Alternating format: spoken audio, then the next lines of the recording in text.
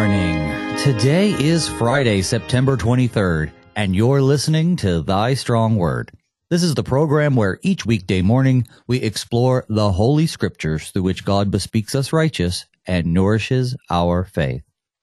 I'm your host, Pastor Phil Boo of St. John Lutheran Church in Luverne, Minnesota. Thank you for listening. Fall has fell here in Minnesota. It's my favorite season of the year, and I hope the weather is nice where you are. But regardless, it's still a great day to gather around God's Word. So whether you're hearing us over the air or streaming or as a podcast, I'm so glad you're here.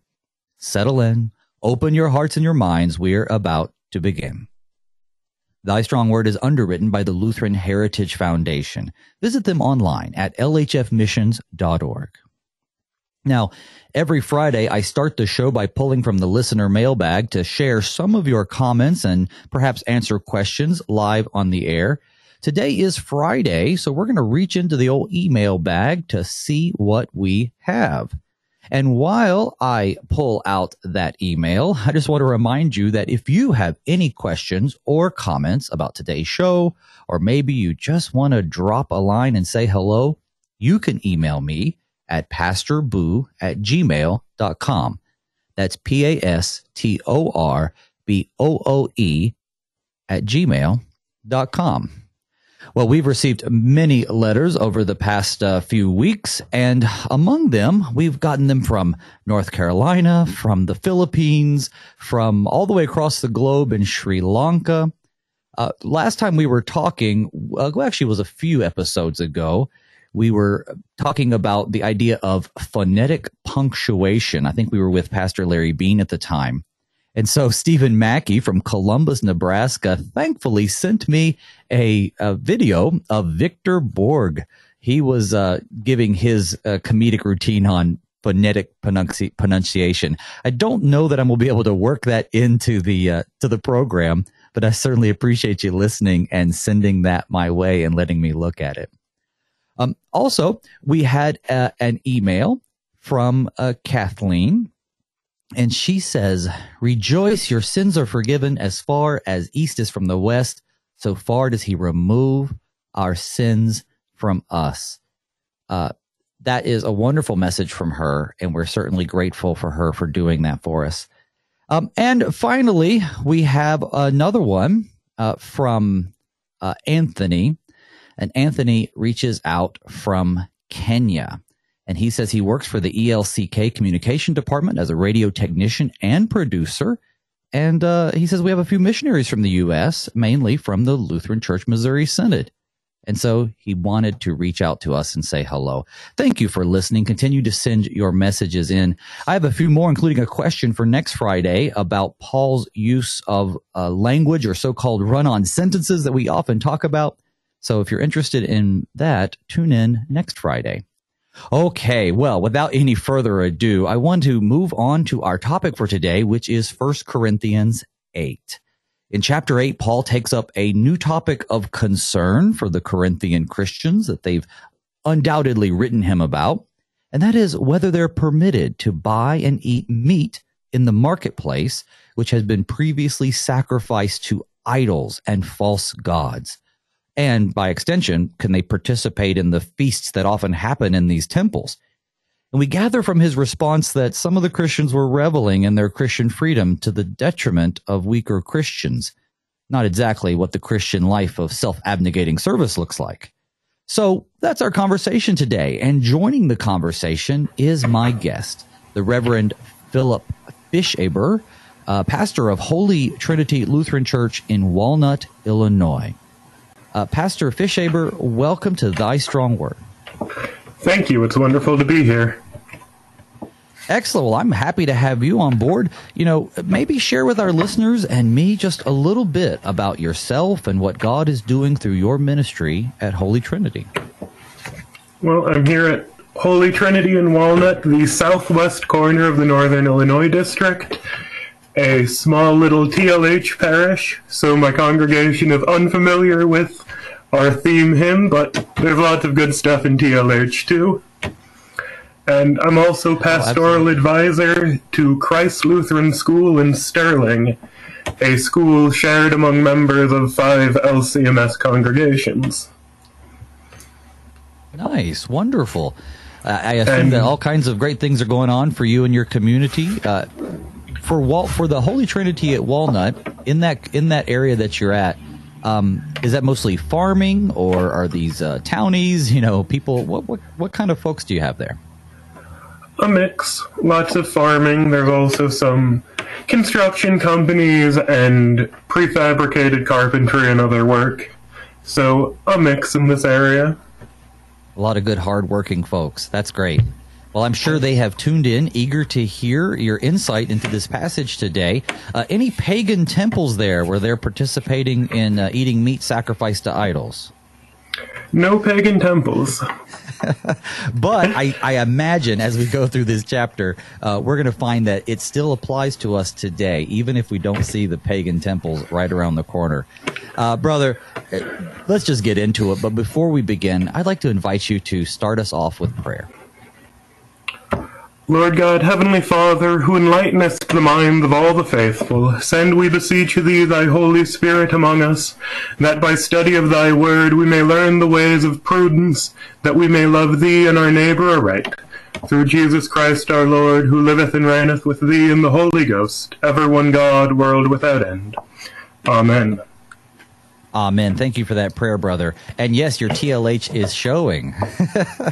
So we're going to start, but the way we begin is just getting some of these verses out in the open. Now, while there are 13 verses in this chapter, I'm only going to read the first 6. Here we go.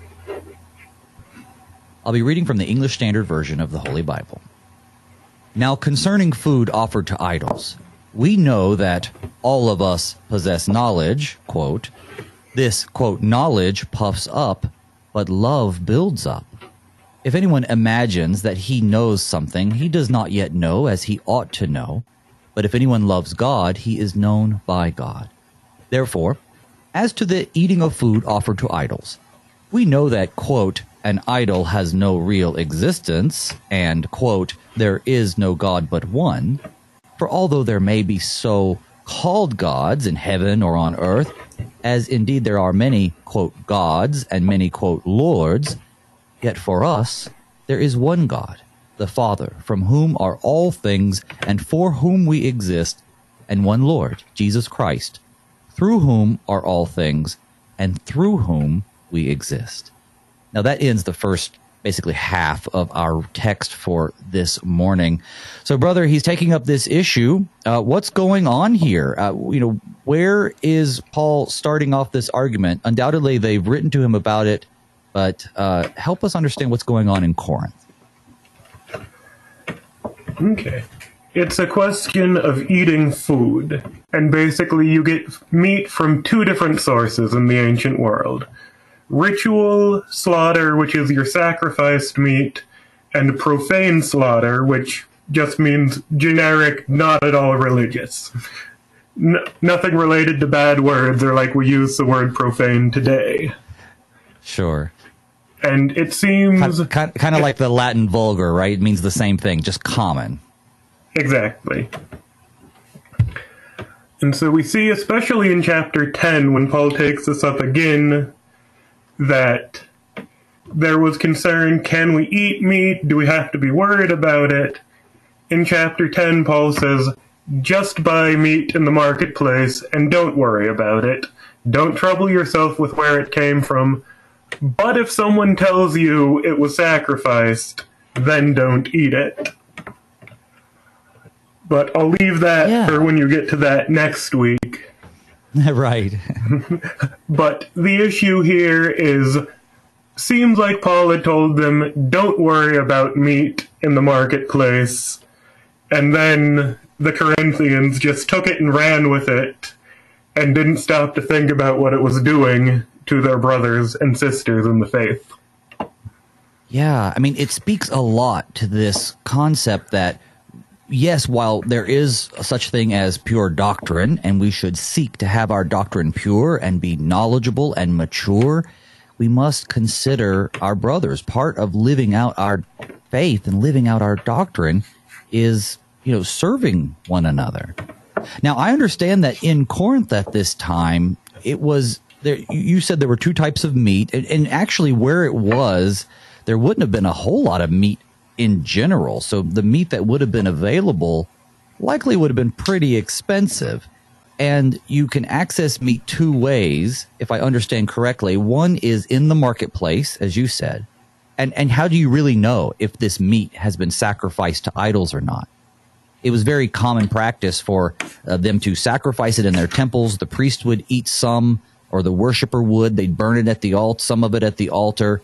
And then if they had a lot left over, they would then sell that in the marketplace. But you had no idea on which one was sacrificed to idols and which wasn't.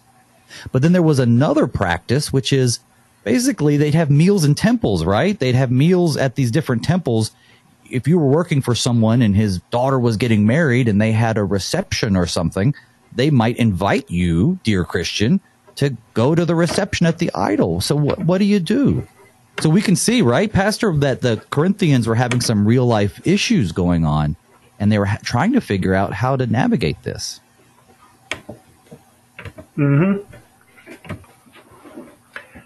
So keep us going, brother. So in addition to foods offered by idols and what he's talking about here, they weren't wrong, were they, when they said that an idol has no real existence and that there's no God but one?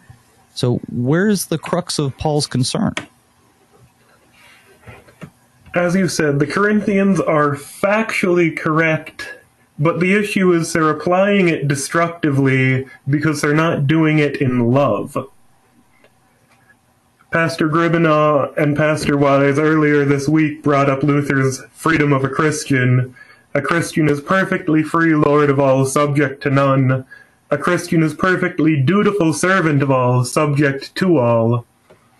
Well, the Corinthians were only paying attention to the first half of that paradox, and were celebrating their freedom without regard for everyone else. And Paul's saying, hey, actually, you're hurting your brother here. You need to think about what you're doing and act instead in love. Right. I mean, when he quotes things like an idol has no real existence and there is no God but one, it sounds like the Corinthians may be the ones who felt that they had this superior knowledge that he also quotes, all of us have or possess knowledge, that these guys thought, yeah, we're mature Christians. We can go out into the marketplace and look at us go to all these temples, and we're just going to eat all this food because there is no such thing as idols. We know there's only one God, so there's no sense in worrying about where this meat was sacrificed or to whom it was sacrificed. And I mean, they aren't wrong, but they were wrong in the fact that they were taking their so-called superior knowledge and not applying it in love, as you say.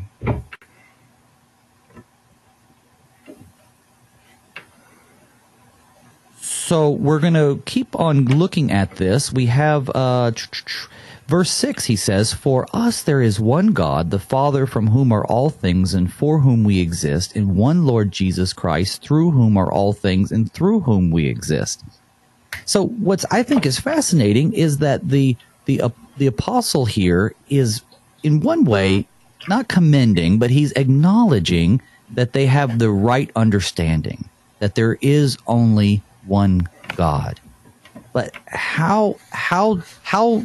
what is the context by which the weaker brother is harmed? Now we haven't gotten into that text yet, but we haven't read it anyway. But in what way is the weaker brother harmed if he sees someone out in the marketplace eating a Baal burger, as I like to call them, right? Something sacrificed to idols. You have one Christian who knows there's nothing wrong with it.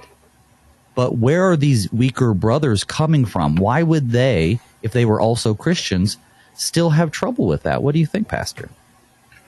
Well, today we're a very monotheistic society. We think about one God. We're not used to polytheism anymore. But in the ancient world, that was normal. The Jews and then the Christians were the exception of only worshiping one God. And so if you worship Jesus and you're also eating in the temple, can you worship Jesus and Baal, Jesus and Demeter or Asclepius, or some of the other temples we know served meat in Corinth? It's not just crass paganism of, oh, I'm going to worship some other god and not Jesus. It's a question of, can we have Jesus and? So if I hear you right, if I hear you right, you're saying that these weaker brothers would be thinking, well, I'm still connected in some emotional ways to my pagan past, and now that I've become a Christian, it's not just that I want to continue socializing with pagans, which Paul tells us elsewhere that we should. He never tells us that we should cut ourselves off from the rest of the world. Even in 1 Corinthians chapter 5, when chapter 5, verse 9, he wrote, I wrote to you in my letter not to associate with sexually immoral people, but then he's sure to say, not at all meaning the sexually immoral of this world or the greedy and swindlers or idolaters, since then you would need to go out of the world. And then he goes on to explain that he's talking about do not associate with people who claim to be Christians that still behave in these ways. But out in the world, we still have to go places. We still have to eat out. We have to purchase things.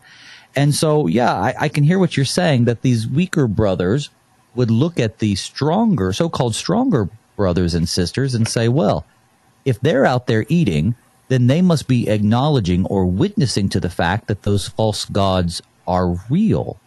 And therefore, I could have it both ways. I could have Jesus, and I can also have these pagan gods of my past with which I'm very comfortable. Is that kind of what I'm hearing? Yeah, and that's really the story of most of the Old Testament, too. You mentioned Baal burgers. That's the issue in Kings. Not so much can we serve Baal instead of the Lord, but can we have Baal and Yahweh and Molech and all these other Canaanite gods alongside the true God, the Lord?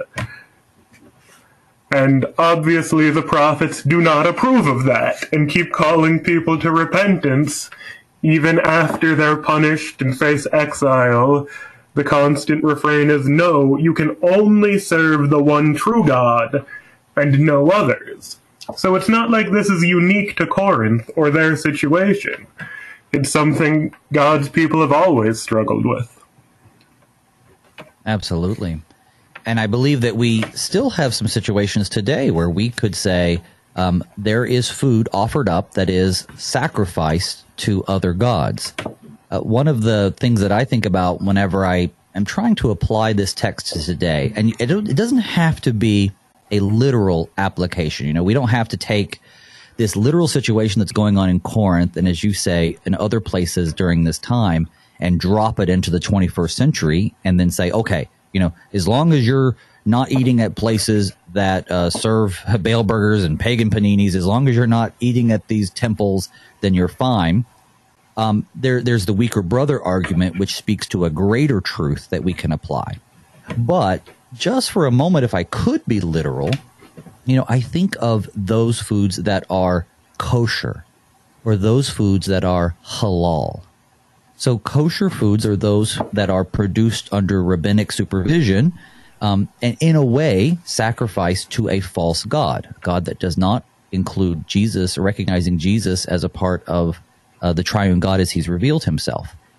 And then we have these halal foods, which are basically the same thing, but for the Muslim community, where they sacrifice in a certain particular way, actually a kind of brutal way, animals. And if you go to a halal deli, then all the animals there will essentially have been sacrificed to Allah, the false god of the Muslims.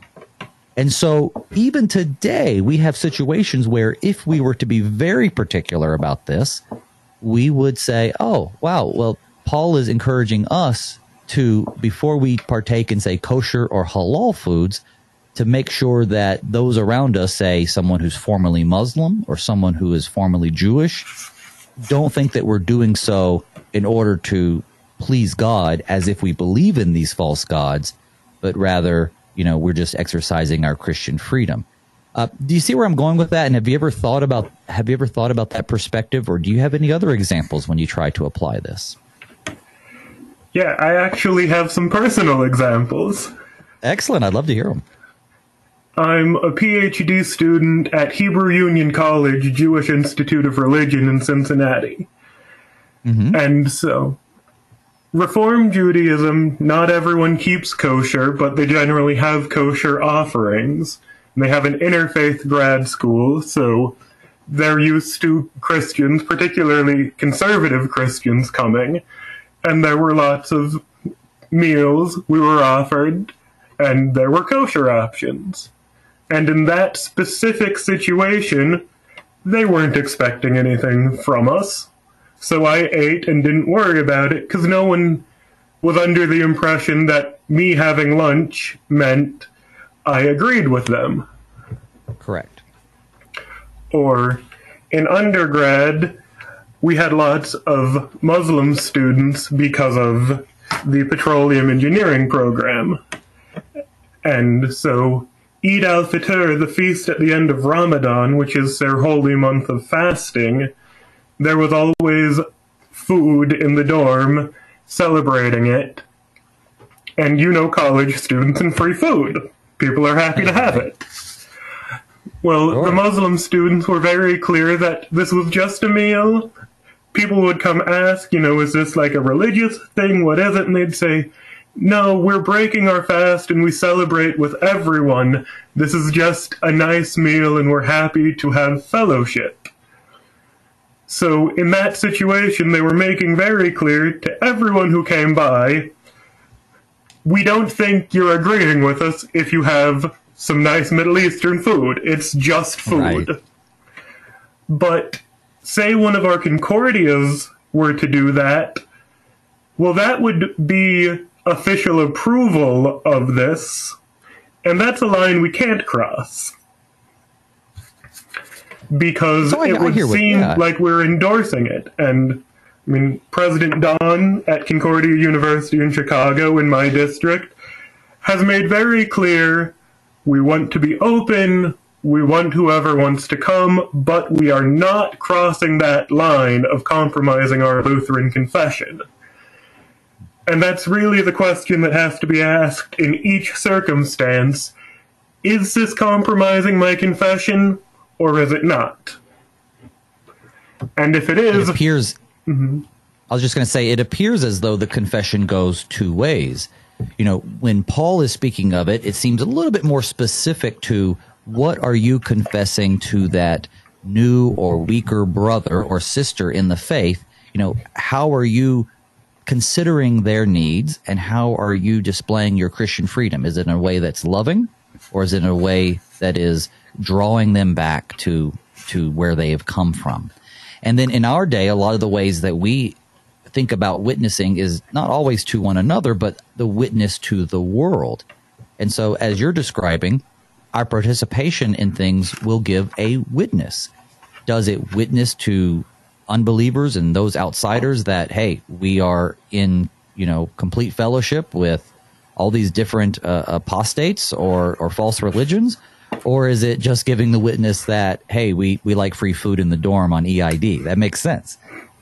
So yeah, I think that context, even though we don't have Baal burgers, which is why I joked about it at the beginning, even though we don't have temples we necessarily sacrifice to, the core teaching here continues into this day about witnessing to those Christians who are still naive and growing in the faith, fledgling, and to outsiders who are either A, wanting to know more about us, or who are always ready to accuse us of things like hypocrisy and inconsistency in our faith.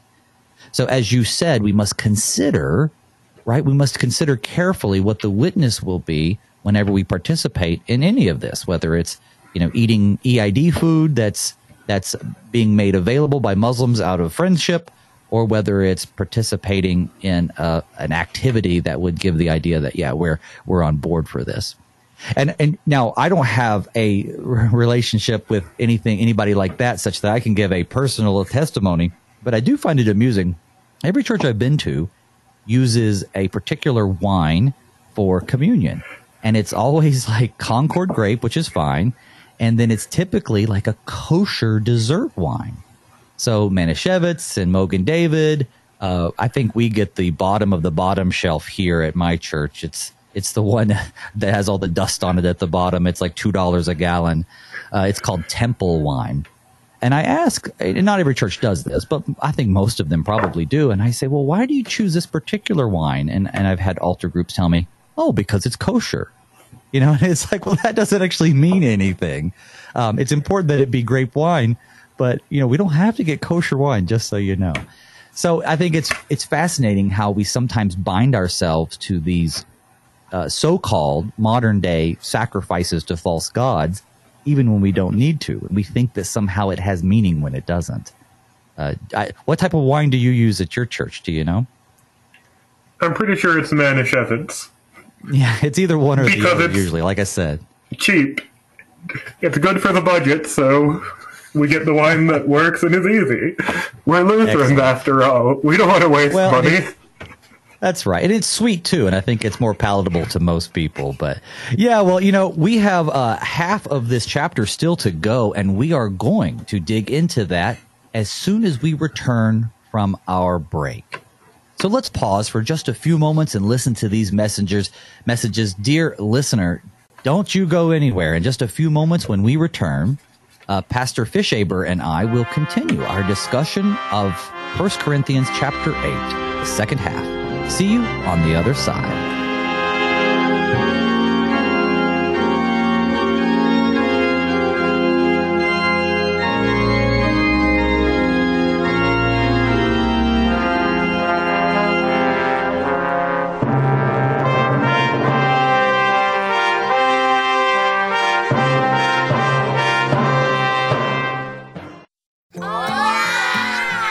These are the voices of young Lutherans in Mexico City, children who are excited to learn more about their Savior, Jesus. But they need our help because good Lutheran books for kids in the Spanish language are in short supply in Mexico. To learn how you can help tell Spanish-speaking kids everywhere about Jesus in a language they can understand, go to the Lutheran Heritage Foundation website at lhfmissions.org/Juan 316.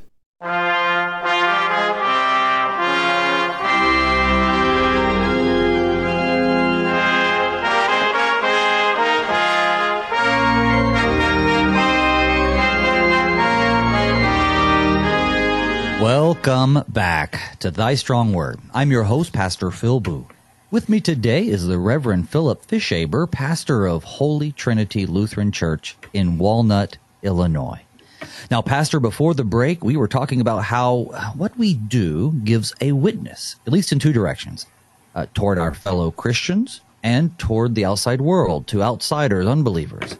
So when addressing the issue of eating meat sacrificed to idols, St. Paul is warning the Corinthian Christians that while indeed false gods are just that, false, truly nothing at all, one has to show love toward their neighbor in the things that they do. Let's get the rest of our text out in the open so that we can include it in the conversation. We've already dipped into it several times, but I'm going to be beginning with verse 7 through verse 13. However, not all possess this knowledge, but some, through former association with idols, eat food as really offered to an idol, and their conscience, being weak, is defiled. Food will not commend us to God. We are no worse off if we do not eat, and no better off if we do. But take care that this right of yours does not somehow become a stumbling block to the weak.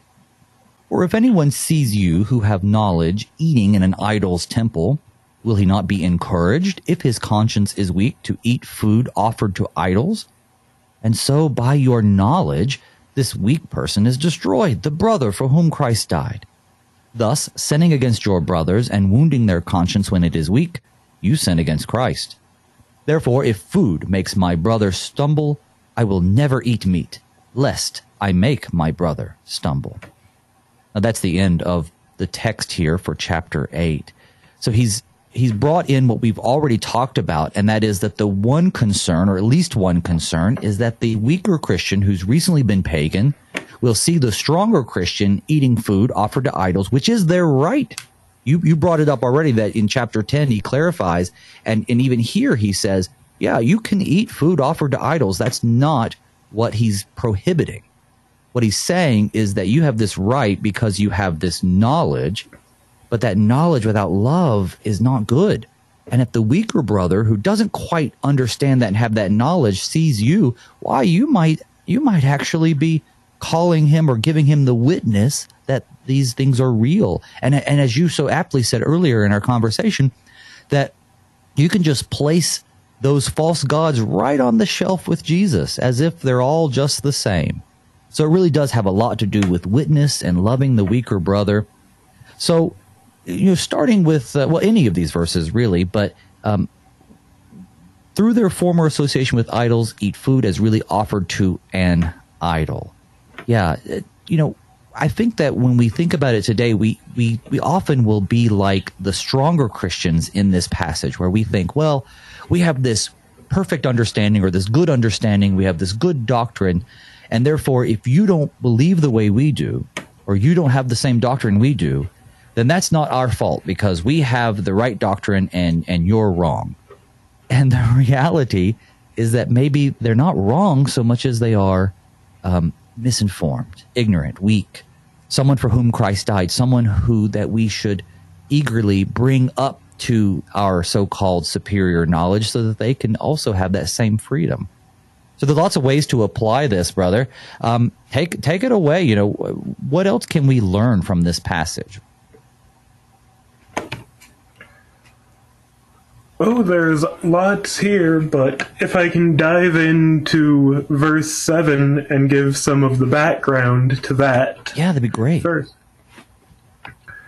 So, in addition to having polytheism, not everyone fully believed in these gods or in the stories.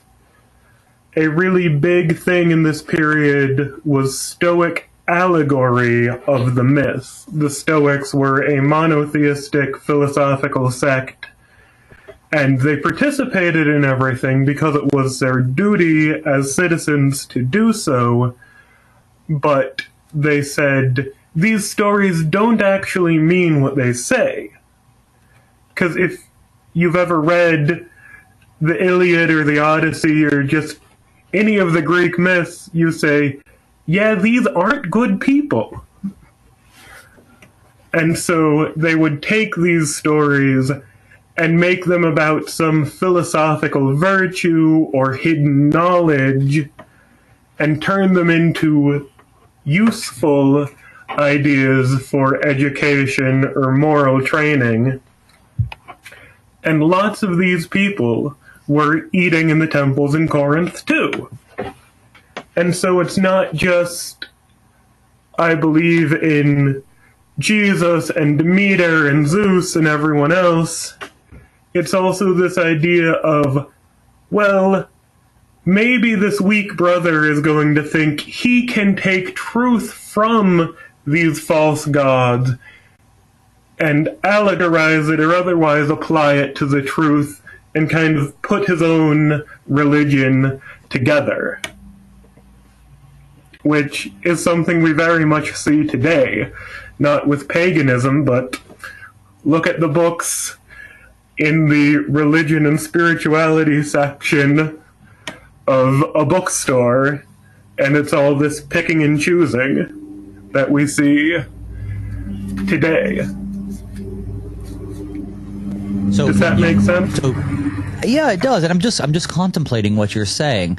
So I guess I've always thought about the allegorization of these stories to be a little bit on the sense of like fables and moral tales, children's stories, whereby they're fictional, but they teach kind of fundamental truths that can even be found within Christian teaching. And so if I hear you correctly, you're saying that it's not as much that, or maybe it's that, but in addition to more, it'd be better to apply it to like these spiritual self-help spirituality books where people are buffet style, putting together their own methods of spirituality, which I'm usually pretty cynical about because I think it's just to sell books for the most part. But then people buy these things, and now they have a whole plethora of different areas where they're drawing truth from, when the truth that is solid and salvific comes from only one place. And so Paul has some concerns here, not just that they're going to worship all these gods alongside Jesus, but that they're going to start mixing and meshing the religions together and thereby be very confused. Did I get that right? Yeah. And, I mean, there's some cynicism. It comes in all different styles. The technical term is omnism, which teaches that no religion has all of the truth, but all of them contain some part of truth. And that really seems to be the zeitgeist of our age. Not everyone fully does that, but anytime you start trying to draw from these other religions, you run the risk of going too far. Paul in Athens quotes the pagan philosophers and says, "Even your philosophers teach this." That's a very good use of this to evangelize to the people, but we have to walk that fine line of not taking truth from somewhere that's not Christianity and letting it affect what we believe about the Bible. And yeah, I mean, I hear you. You have to be very strong to not fall into that trap. It's always a temptation, even for very experienced Christians. Yeah, absolutely. You know, when I think about omnism, this, what you just said, the idea that basically there's a recognition and respect of all religions, all gods, and, you know, you can get something from all of them. I think I might push back a little bit that that's the zeitgeist of our age. I think it was definitely there for a while and is in larger populations. But I'm almost thinking that, and it's not anti-religion, which would be the exact opposite, that no religions are valuable. I'm almost thinking that the zeitgeist of our age is like a modified omnism, that every religion is valuable except the predominant ones, or except for Christianity. It seems almost a knee-jerk reaction against the truth of God, and whereby people seek out almost anything but what the true God has revealed. There's some other terms for this. Sheilaism, which was named after Sheila Larson, who basically said, you know, you can pick and choose from all your different religions. Pandeism, you know, 18th century idea where you just combine these different aspects of this creator deity, and then he ceased to exist, but now you learn from all the different philosophies. But yeah, I think that in this world, yes, I think people appeal to all different types of spirituality and religions, but Christianity is quickly becoming the one religion that you can't pull from. Except as soon as they say that, but as soon as it's convenient, people do. I mean, we saw some really absurd claims about student loan forgiveness and people trying to justify it from the Bible. And I'm not trying to get into whether that's good or bad, but it's completely unrelated to the Sabbath year or other verses they were trying to pull from. And any political question, both sides pull in the Bible, regardless of whether it's related. And so, yeah, I can hear that. Yeah, I definitely believe that too. I mean, reality, you know, as it is, you know, people who are even against Christianity would not want to live in a world where Christianity had never existed. And the fundamentals of what it is to be in Western society, including law and order, the elevated status of women, the respect for all people, even the idea that other cultures have the right to exist, that, you know, other religions can be tolerated, the right to be wrong, all comes from the Christian ethic. So, you know, they can't get away from Christianity, but they certainly want to distance themselves from it. Not politically speaking, but we've seen this time and again from as you've pointed out, that people will want to pick and choose from the Bible in order to appeal to Christians. But I don't see them as believing that themselves. I see them just as using the Bible as a tool to, argue a for or against whatever they're wanting to argue about. In this text, our witness to the weaker brother and our witness to the world, which is something we've added to the idea, but I think it applies, is really important because sometimes what we believe, teach, and confess is consistent with other religions. Islam, for instance, I would argue is based on, mixes of Judaism and Christianity and Zoroastrianism. And, in his area, he's taking from all these things. So it can become very confusing to the weaker brother or the unbeliever who may be interested in what's going on, why there are different religions if we agree on some of these certain points. And it reminds me when I was in Haiti, actually more specifically, I think this is a story from when my dad was in Haiti. I'm stealing it from him, I think. But he was talking to one of the voodoo witch doctors, so to speak, that was in the town that we visit. And he basically had a belief where he believed in all these different spirits, but he also believed in Jesus. He didn't say he's a Christian. He just took the God of the Christians and added him to the shelf, as you said, when it's convenient. That I would see is almost, omnism. But I think in our world today, we definitely see people resisting Western values at an alarming rate, if for no other reason, just to be contrarian. That doesn't prevent them, as you pointed out, from using Christian values or Christian scriptures when they think it's convenient, but I don't know that they're internalizing them. So that's why, from our text today, our witness is so important, because we have fledgling Christians who are saying, listen, I've just come from the world. The world is anti-Christian, and I want to be a Christian, but I'm going to lose so many friends. I'm going to lose so much by following the will and ways of God. And if they just see Christians out in the world on Monday through Saturday living as if Christ didn't matter, and then on Sunday being in church and holier than thou, then they're going to get this idea, just as Paul's saying, that, I guess I can have it both ways. And I think that's the concern that we can also apply with this passage. We can address, I should say, with this passage. Definitely. And I just want to repeat that these are hard questions, and you have to apply each circumstance to figure out, is this action at this specific point in time loving my brother or not? And it might differ from one to another. And now that I'm a pastor, I wouldn't necessarily go eat an Eid al-Fitr meal, even if it's acknowledged to completely be not religious, because it speaks something differently for a pastor to do that than for Joe Layman off the street. But we always have to keep that in mind and try and make sure that we are helping our brother and loving him instead of loving ourselves and our own freedom.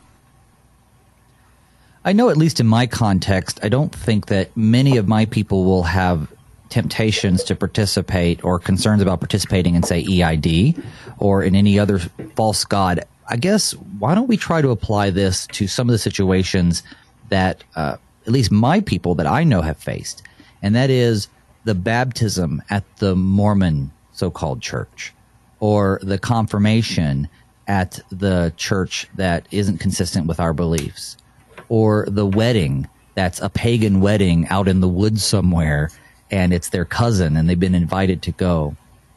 All the time our people are invited to participate in the idol's temple. And while it doesn't necessarily have anything to do with eating or drinking, it certainly has something to do with witness, which is the overarching message here. So what advice would you give? And I know, it depends on context, but using some generalities, if our listeners are out there saying, wow, I feel really uncomfortable going to my nephew's gay wedding, because I don't know what kind of witness I'm going to give. I'm not comfortable with it. Should I participate? Should I not? Can I just say, well, I don't agree with this, but I want to be here for you?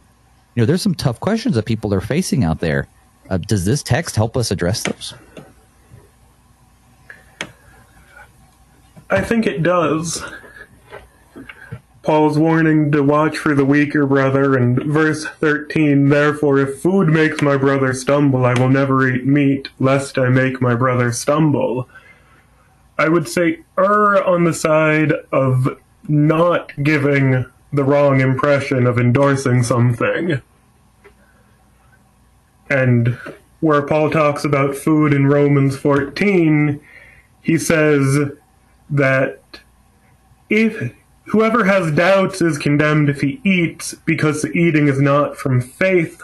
So don't let yourself be talked into doing something you don't think is right because you do have doubts, and that's not a good act. And if you have to choose, err on the side of giving a good, clear Christian confession. But at the same time, don't overly burden your conscience and be worried about every little thing. I would say don't try and take communion at the Catholic Church, but we believe that baptism's valid, so that's an easier thing to do, to go be there for your relative, than that gay wedding or a Mormon baptism or something. But keep in mind the spiritual welfare of your brother. And that I would say, look, and that should always be on our mindset for sure, is not only our witness, but how does this affect my neighbor? Mm-hmm. All right. Well, just digging in, because we just have about 10 minutes left in the show. He says we're no worse off if we do not eat, and no better off if we do eat. So he does talk about this idea that what we do really isn't appealing anything to God in terms of, and he says elsewhere, and the scripture says elsewhere, about certain days being holy, certain practices being holy. There's a lot of adiaphora in the Christian life. There's a lot of Christian freedom, but freedom that comes with responsibility. And that responsibility is how it affects our neighbor, how it affects our brother, right, Pastor? Uh-huh. And, I mean, we see this, and I think it's a weakness among many questions of, drinking, smoking, gambling. People like to say, I'm exercising my freedom and showing people that I'm allowed to do this as a Christian. And maybe you are, but that's one that it's really easy to love your freedom and not think about the effect it has on your brother. Are you actually showing your freedom, or are you offending your brother and damaging your Christian confession? Because lots of Christians are concerned about those issues, and you might be free to do it, but it's really easy to harm people. It brings to my mind this question that's often asked, usually by either teenagers who are just trying to get a grasp on the nature of God, or atheists who are anti-God. But they'll say something like, well, if God is so powerful, can he create a rock that he even can't lift? Or, can he do something that is outside of his nature, is what they essentially ask. So can God tell a lie? Can God break his promise? Can God create a rock so big that even he can't lift it? And the answer is no. No, God can't do all those things. Oh, I thought you said that he was all powerful. Yeah, but God cannot do things that are outside of his nature. When we look at our life as a Christian, there are things that are outside of the nature that we're supposed to have. And thereby it puts limits even on our Christian freedom. God, as God, is free to do whatever he wants. He's God. And yet there are things that he cannot do because it's outside of his nature. We are free in Christ, but it would be outside of the nature that God wants us to have to exercise our freedom in a way that harms our brother or sister in the faith, or gives a witness to the world that is inconsistent with the true doctrine passed down through the prophets and apostles. So I do find that people like to try to twist the scripture or press Christians to the point where we are compromising our belief, or even our old selves are pressing our actions to say, well, I'm going to go to that gay wedding. I'm going to go to that false church, that cult where they're doing a baptismal, and people will know that I don't agree with it, but I'm going to go because I don't want grandma to be upset with me. When the reality is, those are things outside of your new self, outside of your nature. And while you technically could go do them, you wouldn't be doing them rightly. That, as you pointed out, is not exercising Christian freedom. That's just, being a bad witness or bullying the weaker Christian. Mm-hmm. Well said. In the last few minutes that go ahead. I think 1 John 4:19 and following really needs to be the center of how we decide these things. We love because he first loved us. If anyone says, I love God, and hates his brother, he is a liar. For he who does not love his brother whom he has seen cannot love God whom he has not seen. And this commandment we have from him, whoever loves God must also love his brother. Right. It's so appropriate for this conversation and for Paul's to understand more broadly Paul's text here. And that actually segues really great into what I was going to say next, and that is in our last few minutes of the program, transition us. We've been talking a lot of law here. Transition us into a word of gospel. Share the gospel with our listeners in a way that maybe they can also go and share with their neighbor. Well, those words from John, we love because he first loved us. Paul isn't calling you to do anything strange or different. He's calling you to live like a Christian. We have the great love of Jesus, that he became man. He suffered all things and died on the cross to forgive you. So how can you not love others when you have been so loved? If I'm having a bad day, my kids come up, they just want to hug daddy as soon as they see me.